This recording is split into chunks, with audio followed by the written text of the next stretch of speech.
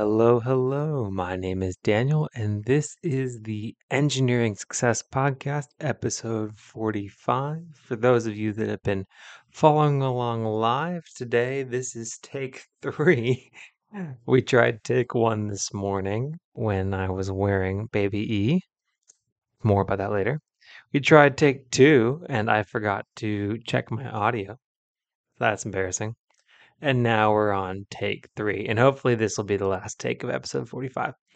So, anyways, yes, I alluded to it, but yes, since the last episode, I have become a father. So, first off, shout out to our top tier supporter, John Ott. Thank you, John, for your support of the podcast, even though I haven't posted an episode in over the last month. But that's because, well, I became a dad. So, baby E is more than 12 weeks old now. So, it's been almost 3 months. The last episode, I was recording the day that we actually went to the hospital. Cool enough. And then baby E was born the next day.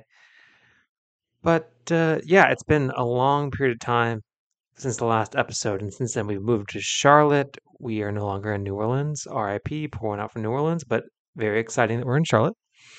And at the same time, very exciting to have a new office set up here. We have a nice little 2-bedroom house that we converted our den into a bedroom. So what would have been our bedroom is now our office, and that's what I'm using to record the podcast. We have a nice little setup here. So baby E is eating, and I am recording the podcast.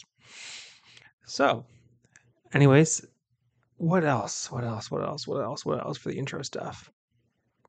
You know, my intro on the second take was definitely better than this intro, but we're just going to roll with it. Remember, though, if you want to be a top tier supporter, $10 a month gets you at the list, read it off at the beginning of every single episode with John Ott.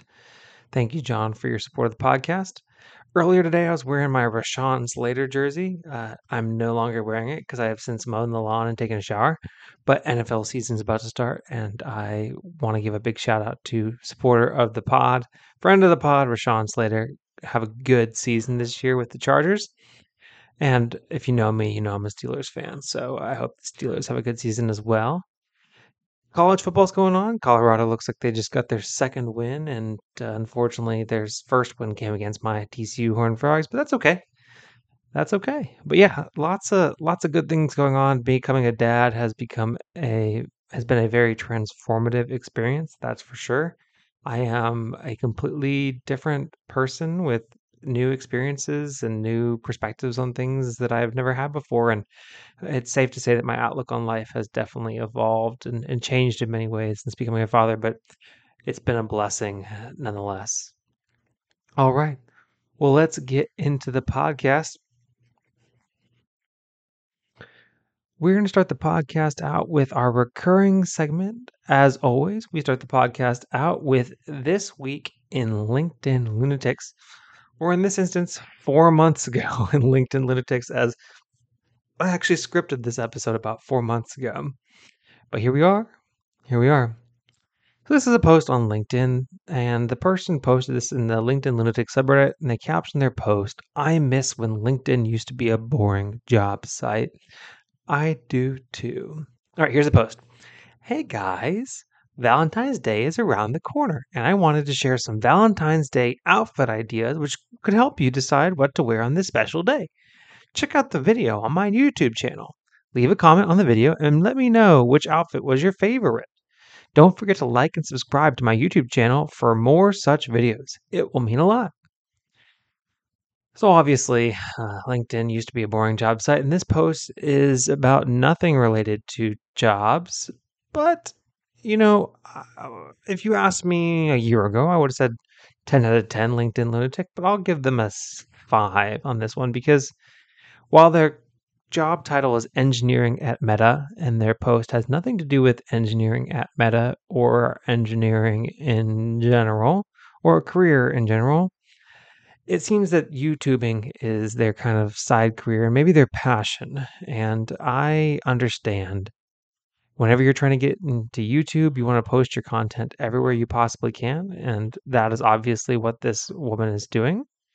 And it's a calculated decision, right? She is sacrificing her engineering brand, her career brand as an engineer at Meta to promote her podcast, or not, just kidding, I'm talking for myself, to promote her YouTube channel. And that's the decision that she's making. And the reality is that some people will look at that and say, I don't want to see that content.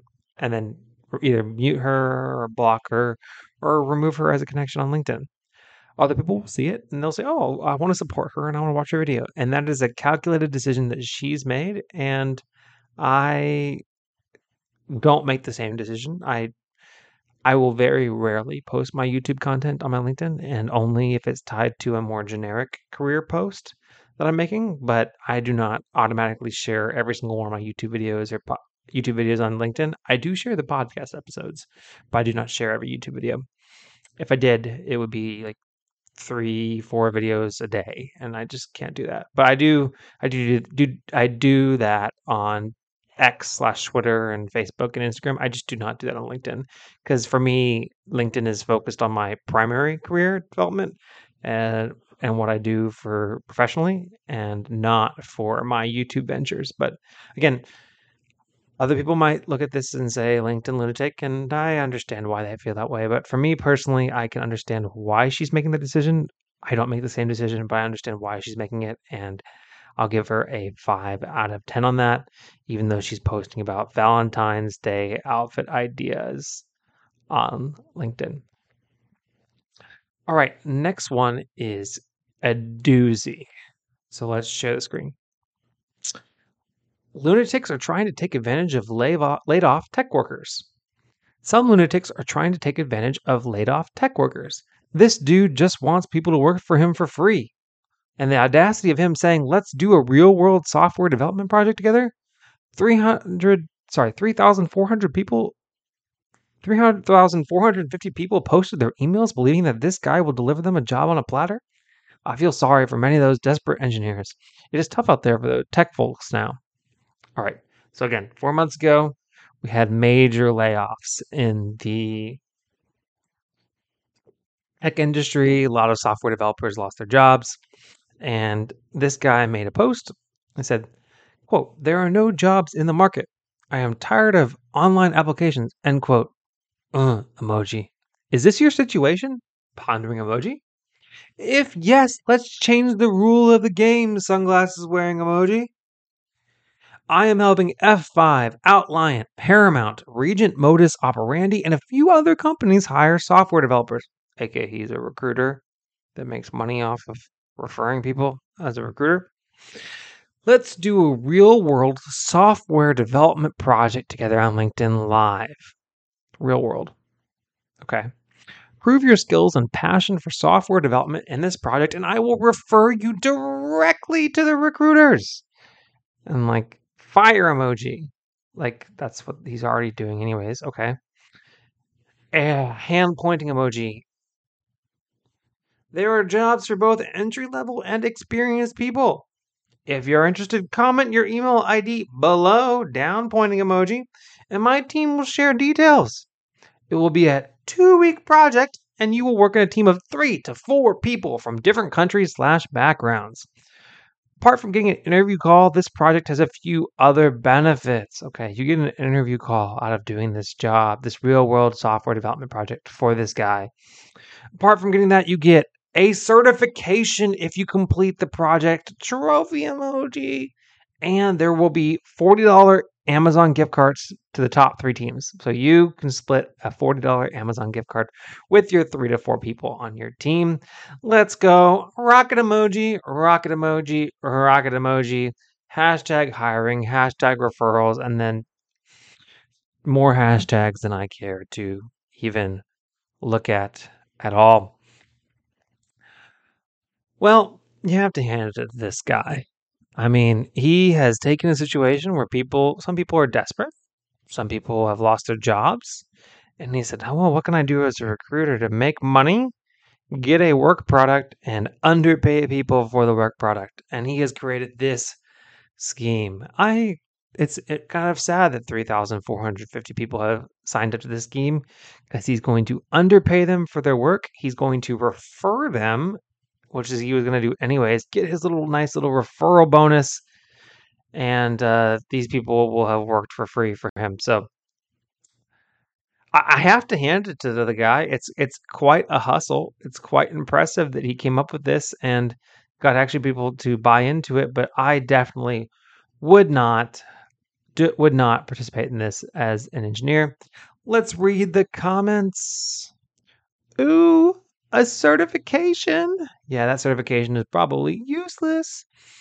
A gift card worth a whole $40. Got a stars in my eyes for this big roller. Not to mention that gift card is by team, so you're $10. He's spending $120 for all this fine work that he'll be getting in his dreams, and all those teams will have to split the $40, I'm sure.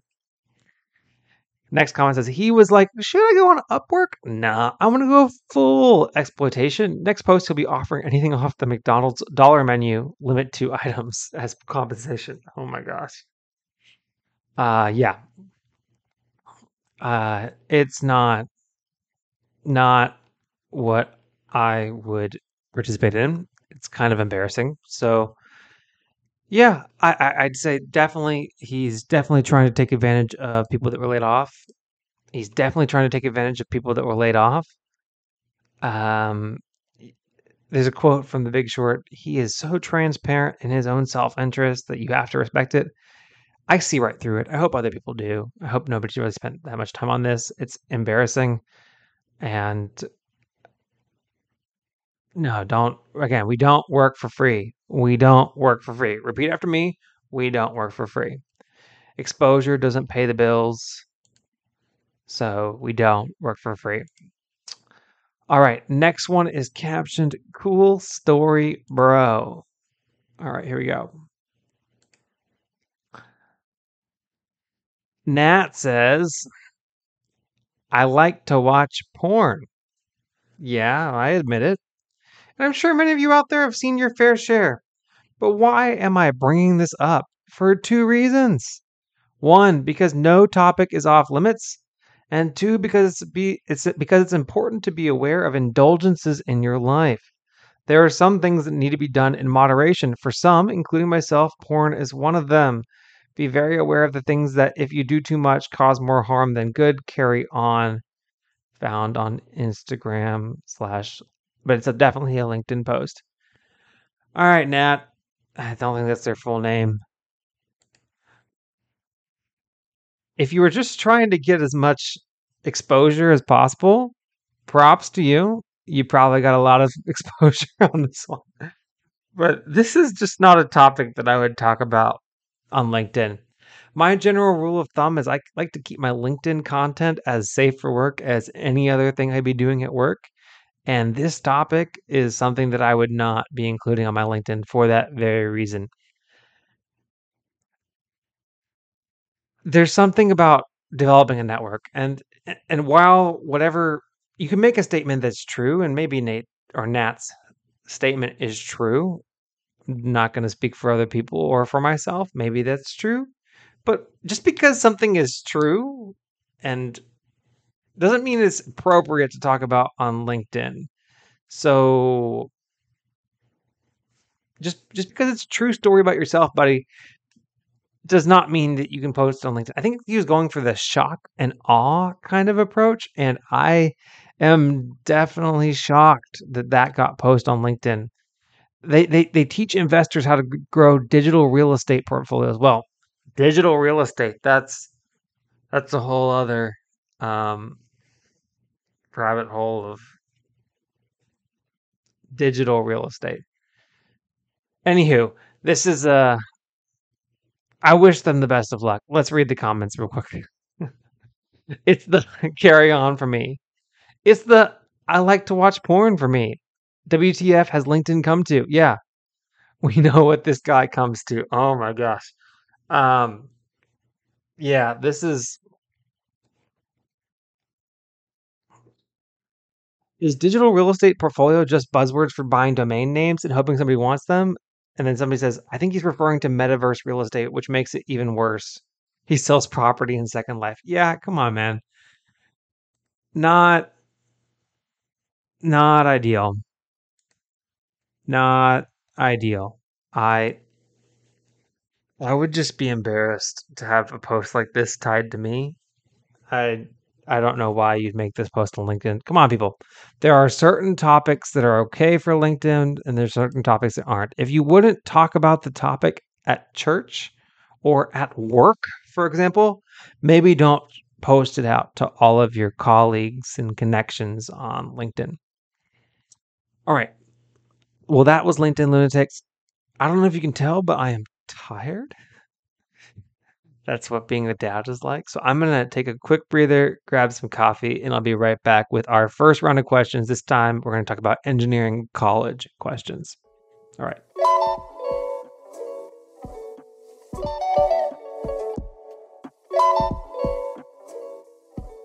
All right, and we're back. Let's go with engineering college questions. This one is captioned, "Is engineering really difficult everywhere?" I'm from Nepal. Engineering here is considered to be the hardest degree. More than 90% of students fail at least one subject throughout their undergrad. I have failed in 15 across different semesters.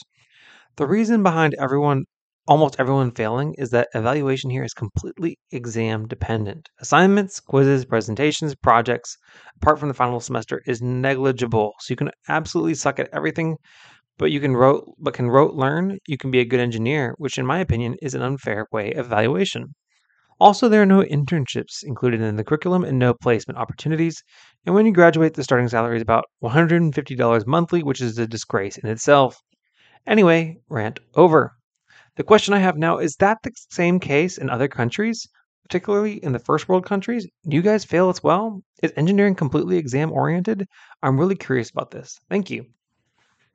So let's answer the first question. Is engineering really exam oriented? I'd say yes.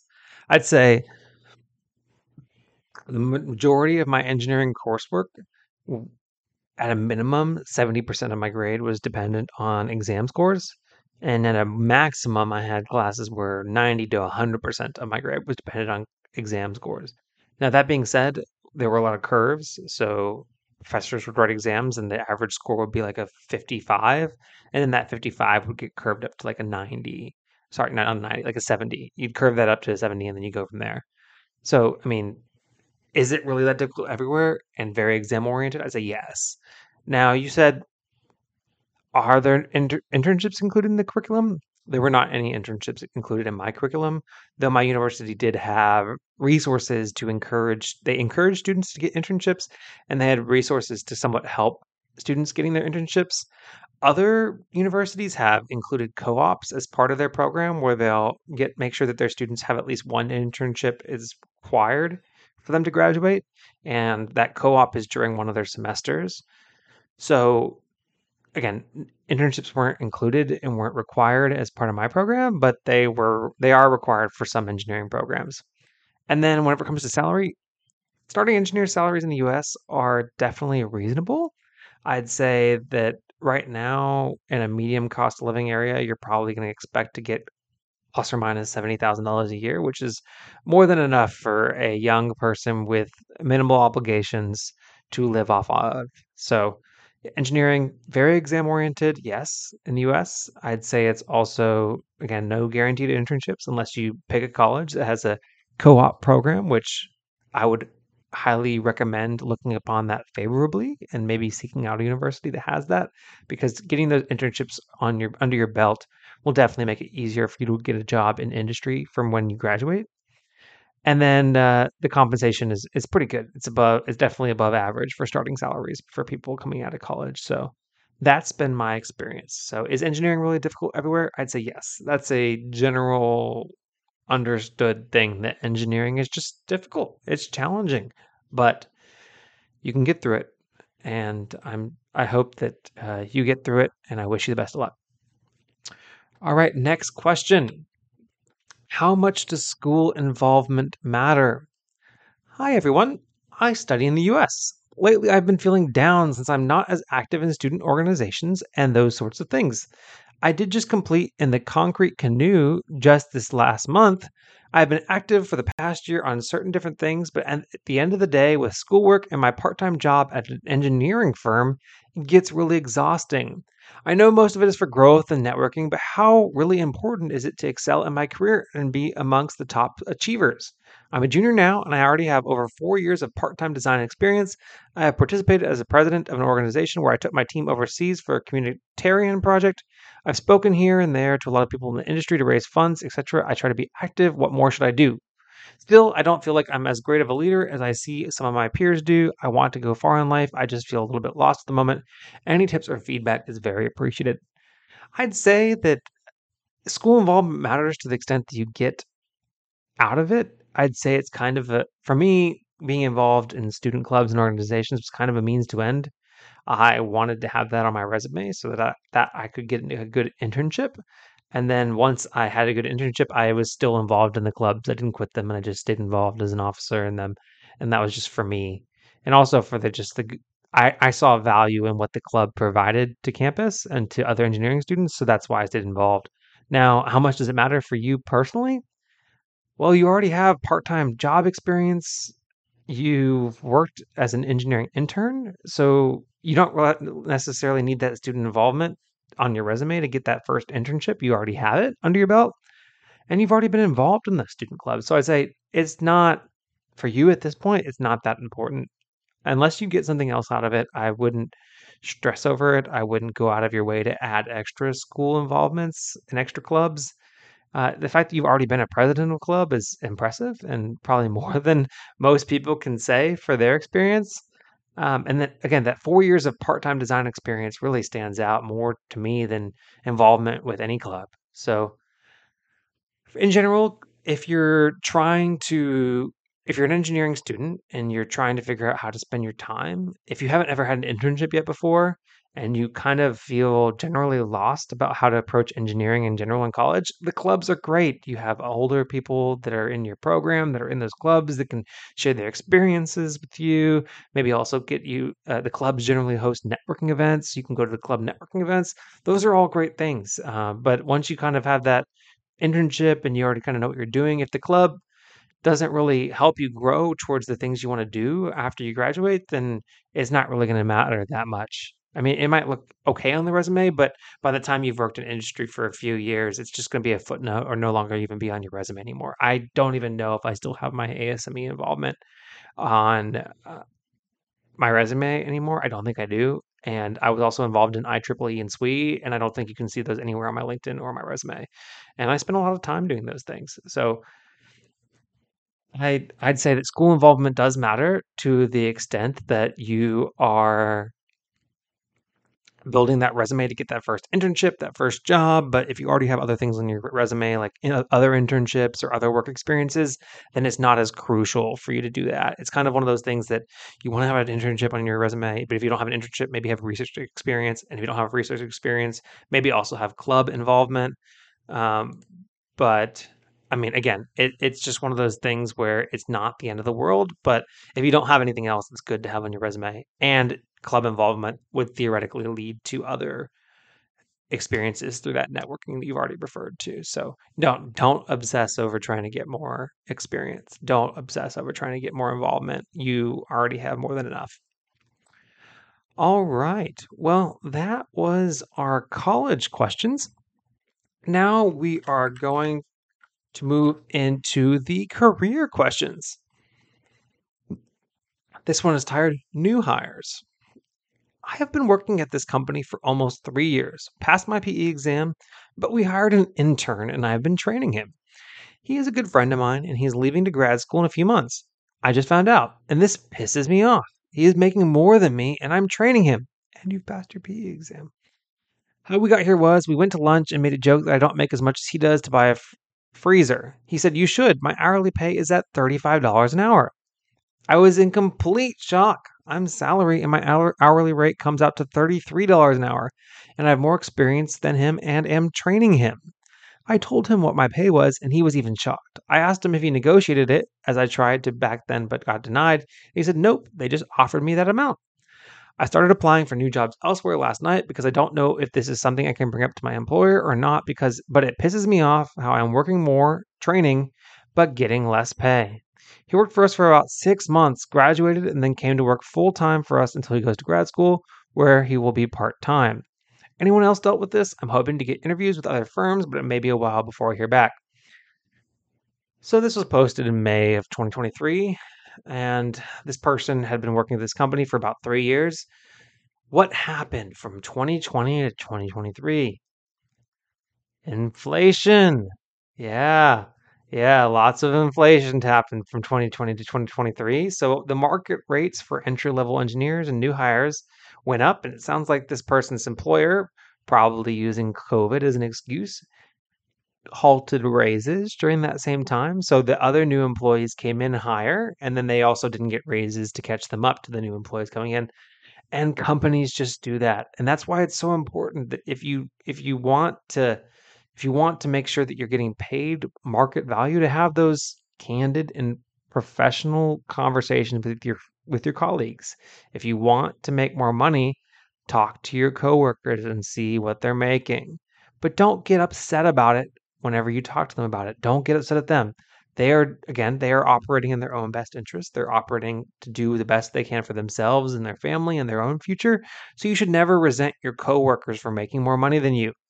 That being said, that is a data point. This person here has gathered a data point. They said, "Oh, my company values entry level engineers at a higher dollar amount than I'm getting paid right now." So, yes, I would have that conversation. Now, I wouldn't throw your friend under the bus, but the next time you have a one on one with your manager, and you should be having them often, even if your manager doesn't schedule them yourselves, either monthly, bi weekly, weekly, whatever frequency you find appropriately.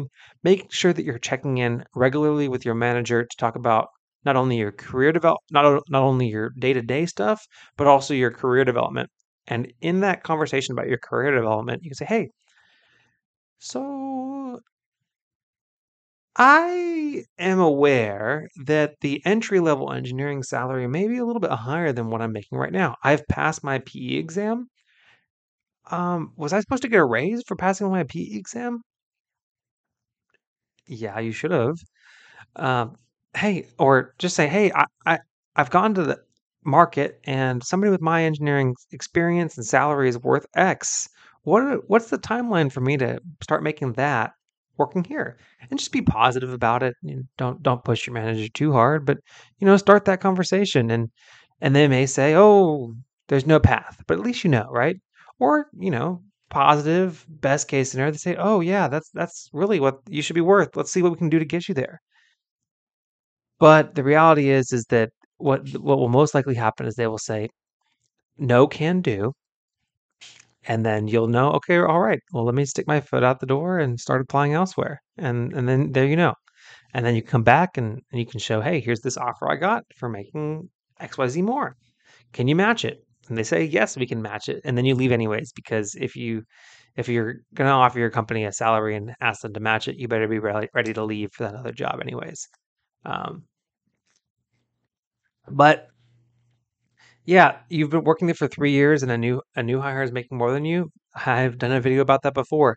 It is not as uncommon as you think you do. Companies don't do as good of a job of giving annual increases as they do as updating their entry level salaries to match entry level salaries in the market in general. So if your company is not doing regular wage adjustments, if you're not getting promoted, if you're just getting those small annual increases, you will get passed up by other people. So it's important that you either work for promotions, you advocate for yourself to get your salary up, or you skip hop from company to company if you want to stay tuned with salary adjustments and stay in line with other people's salaries. Otherwise, you will fall behind. And at that point, that's the decision you're making, because you should know that. And if you don't know it, you know it now.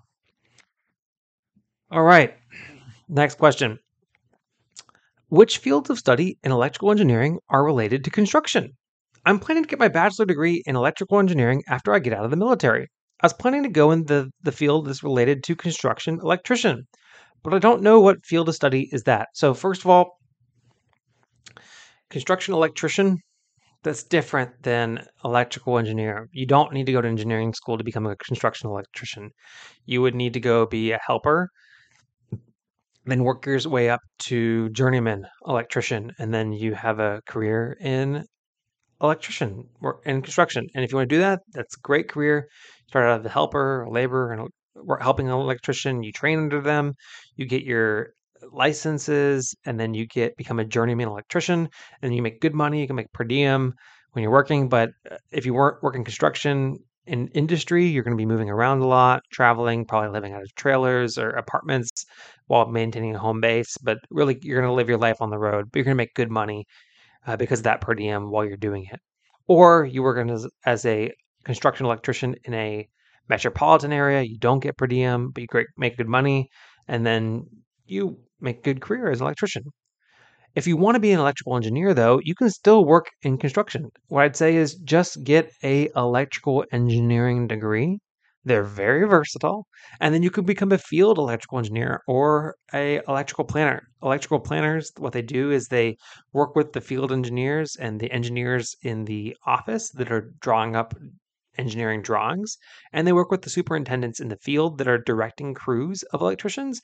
And what they do is they will work with the schedule. They make sure that the electricians out in the field have everything they need to do to build their electrical packages, route whatever line of cable they need to run, or right. That's mainly it. Whatever line of run of cable they need to run out in the field, or splices they need to make out in the field, interconnections they need to make out in the field. And then you're a planner. You make good living. You make per diem as an electrical engineer, but it's more kind of a mini project management role. Or you can become a field engineer and you are collaborating with electrical engineers in the office and superintendents out the field to solve problems that people are dealing with in the industry. Maybe out in the field, for example, maybe this thing doesn't line up, and the superintendent says, hey, this doesn't line up, and you're saying, oh, you're right, it doesn't line up. And then you're the one that kind of brokers that conversations with the engineers back in the office to say, hey, we're experiencing this problem in the field, we need to change the drawings, we need to reroute this line of cable, we need to run this conduit somewhere else. And you're working with the other engineers to get those plans updated. And that's a great career as an electrician in construction. Or you can work in an office. So again, a lot of construction companies have office engineers. Usually, those construction companies are what we call either design build or EPC, engineer, procure, construct firms. And they have electrical engineers that are working on construction projects, but they work from out of an office.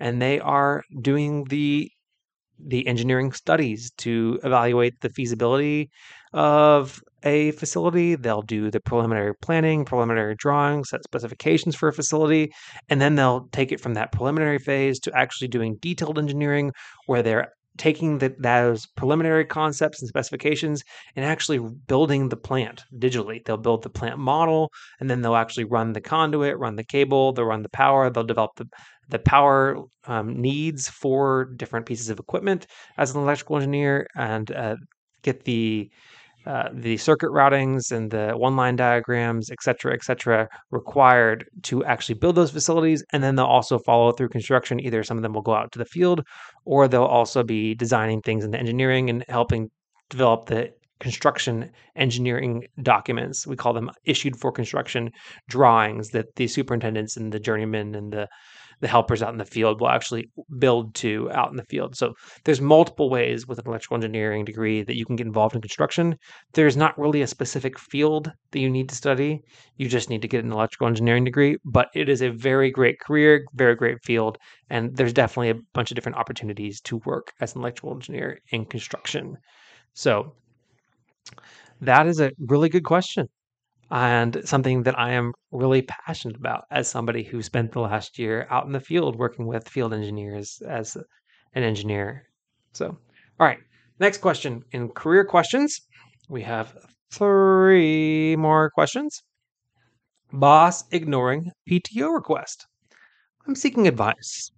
I submitted a PTO request to my supervisor for a few days off in a few months. They didn't respond, so I sent a follow up email that also went unanswered.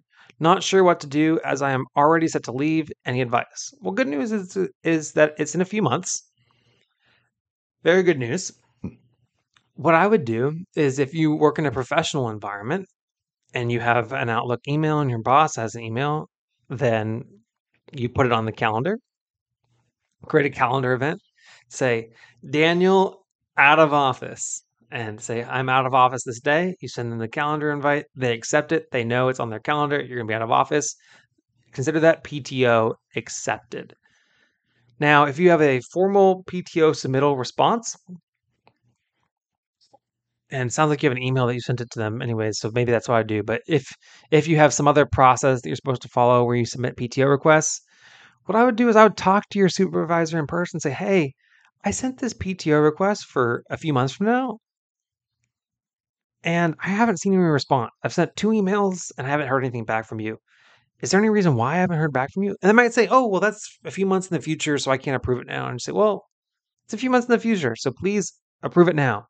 Or, they might give whatever excuse that they want. And then you kind of have to deal with whatever reason they have. But what I'd say is if they haven't responded over email twice, maybe shoot them a text if you have that kind of relationship where you can text them. But otherwise, I'd just reach out to them in person and say, hey, I sent you a couple emails. I'm going to be out of office for this. Can you just please respond and say yes? So that way we have it on record that I'm going to be out of office and you're good with it.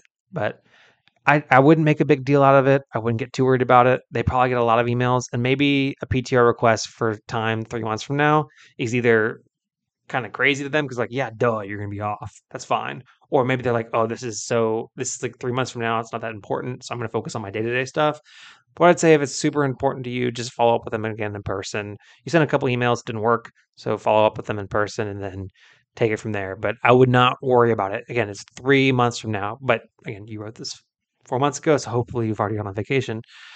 But yeah, I wouldn't worry too much about it. All right. Next question. Do you think a manager should suggest someone to take a vacation if it seems like they're not? If you were a manager and it seemed like someone didn't take vacation very much, would you suggest to the person to take vacation? Or do you believe that's not something a manager should do? Yes. Managers should suggest that people take vacation. If I were a manager of people, I would make sure that my people took advantage of their PTO because employees, first of all, company's paying for it. It's built into their salary. It's accounted for. And my job as manager is to cover those gaps. So I want them to take vacation. And if they're scheduled their vacation and they all have it all planned out, then that's easier for me to deal with than a bunch of people at the end of the year trying to get vacation all at the same time. So I would be encouraging people to take vacation in general because it's going to make the end of the year and the holiday season less of a coverage nightmare for me as a manager. And in general, yes, as a manager, you should be encouraging your people to take vacation because that time off is needed for employees to refresh and come back to work less burned out, more refreshed, and just the productivity will increase whenever people come back from vacation.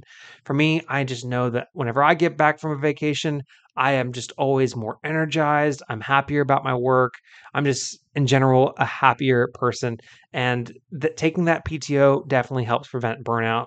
Luke, my buddy Luke, is in the comments here talking about how important it is. He says managers should definitely encourage people to take their PTO, especially if it's an instance that when you do not use it, you lose it. Exactly. I want my employees to get all the compensation that they're due, and part of that is them doing their taking their PTO. All right. I have a weird man at my front door. I'm going to go out here. Okay, I'm back. Just kidding. That was not a weird man at my front door. That was the delivery guy for our groceries. I just did not realize that they were delivering our groceries at this time. I was like, why is this man taking pictures of my front door? Well, because he was taking pictures of the groceries to say that, yes, I delivered your groceries. So thank you, man. You're not a weird man. You're just a man doing your job. But yeah, in general, yeah, it's important to take your vacation. And what I'd say is if you're a manager, the best way to encourage people to take vacation is to take vacation yourself and then actually be on vacation whenever you do it. That will show your employees that there's a culture that when you take vacation, first of all, you're supposed to take vacation, you're supposed to use your PTO, and then when you're on vacation, you're actually on vacation. And the other thing I do is encourage your people to take vacation and then cover for them and make sure they have coverage when they're on vacation so that they also can be on vacation. But yes, to answer your question, if I was a manager and it seemed like some people didn't take vacation very much, I would encourage the person to take the vacation. And I do believe it's something that a manager should do. All right. Last question. Can you tell that I'm tired? Baby E is not letting us sleep that much, but here I am. All right, next one. My company wants me to sign a year-long contract or I have to pay $10,000. I've started working at a new company. During the interview, they said they'll be giving me training on the products that are supposedly worth $10,000 and that they want to employ me for a year-long period. And if I resign earlier, I'll be liable to pay the $10,000 back. I signed a probation contract that mentioned nothing of the sort, but I'll have to sign my permanent contract on Monday. Honestly, this feels sketchy as the training I got was regarding skincare products and natural supplements with no formal certificate that I was trained on the matter. I might get a new job opportunity in the near future, and I don't know how to handle all this. It feels like my rights are being violated. Any advice from me moving forward would be greatly appreciated. So, this is just from the R Jobs subreddit. It's not necessarily engineering, but I thought it was a good example to talk about on the podcast. If you don't like the contract, don't sign it. If you think it's sketchy, trust your gut. And here's what I'd say. If the compensation is not enough to really keep you there for the full year, consider that $10,000 gone. Because if it's not a good enough offer that you want to be there for the next year, and also, I mean, we don't even know what the terms are. Maybe if they terminate you, then you have to pay the $10,000. We don't even know that, but maybe they'll do that and they'll try to claw you back for the $10,000 later. If you're sketched out by it, then don't go with it. Now, I've heard of contracts where maybe somebody's on an assignment for a year and they get per diem, and if they don't stay for the full assignment, then they have to pay back portions of their per diem. That's pretty typical, and that's something I've seen in the engineering industry. Would I sign on to that? Not unless I really felt good about the company and I felt, well, as long as the only reason why I'd lose it is if I personally left, then, and there were outs like, family emergency or whatever. As long as I felt comfortable with the terms and felt like I was in control of my own destiny, then I would consider signing on to something like that. But if you're not making that much money and it's in this person's situation for skincare products sales and there's no certification, you don't see any value in the training, and then they want to make you pay $10,000 if you leave, I would just say, cut my losses. I'm not signing this stupid contract. I'm not going to be bound to you for the next year.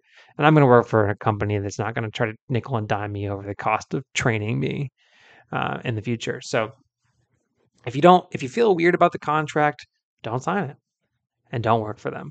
That's just how I'd take employment contracts in general.